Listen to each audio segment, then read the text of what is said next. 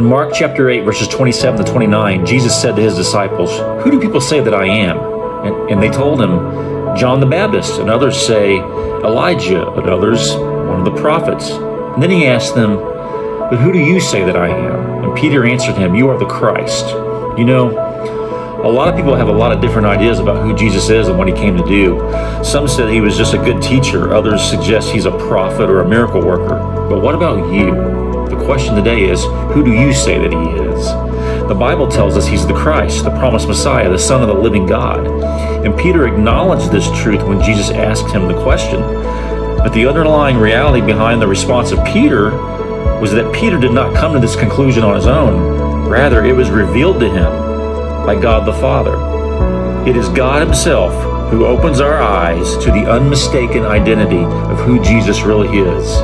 He is the Christ, the Messiah, the Son of God, God in the flesh, our Lord and Savior, without whom there is no hope. And the question is, do you really believe this?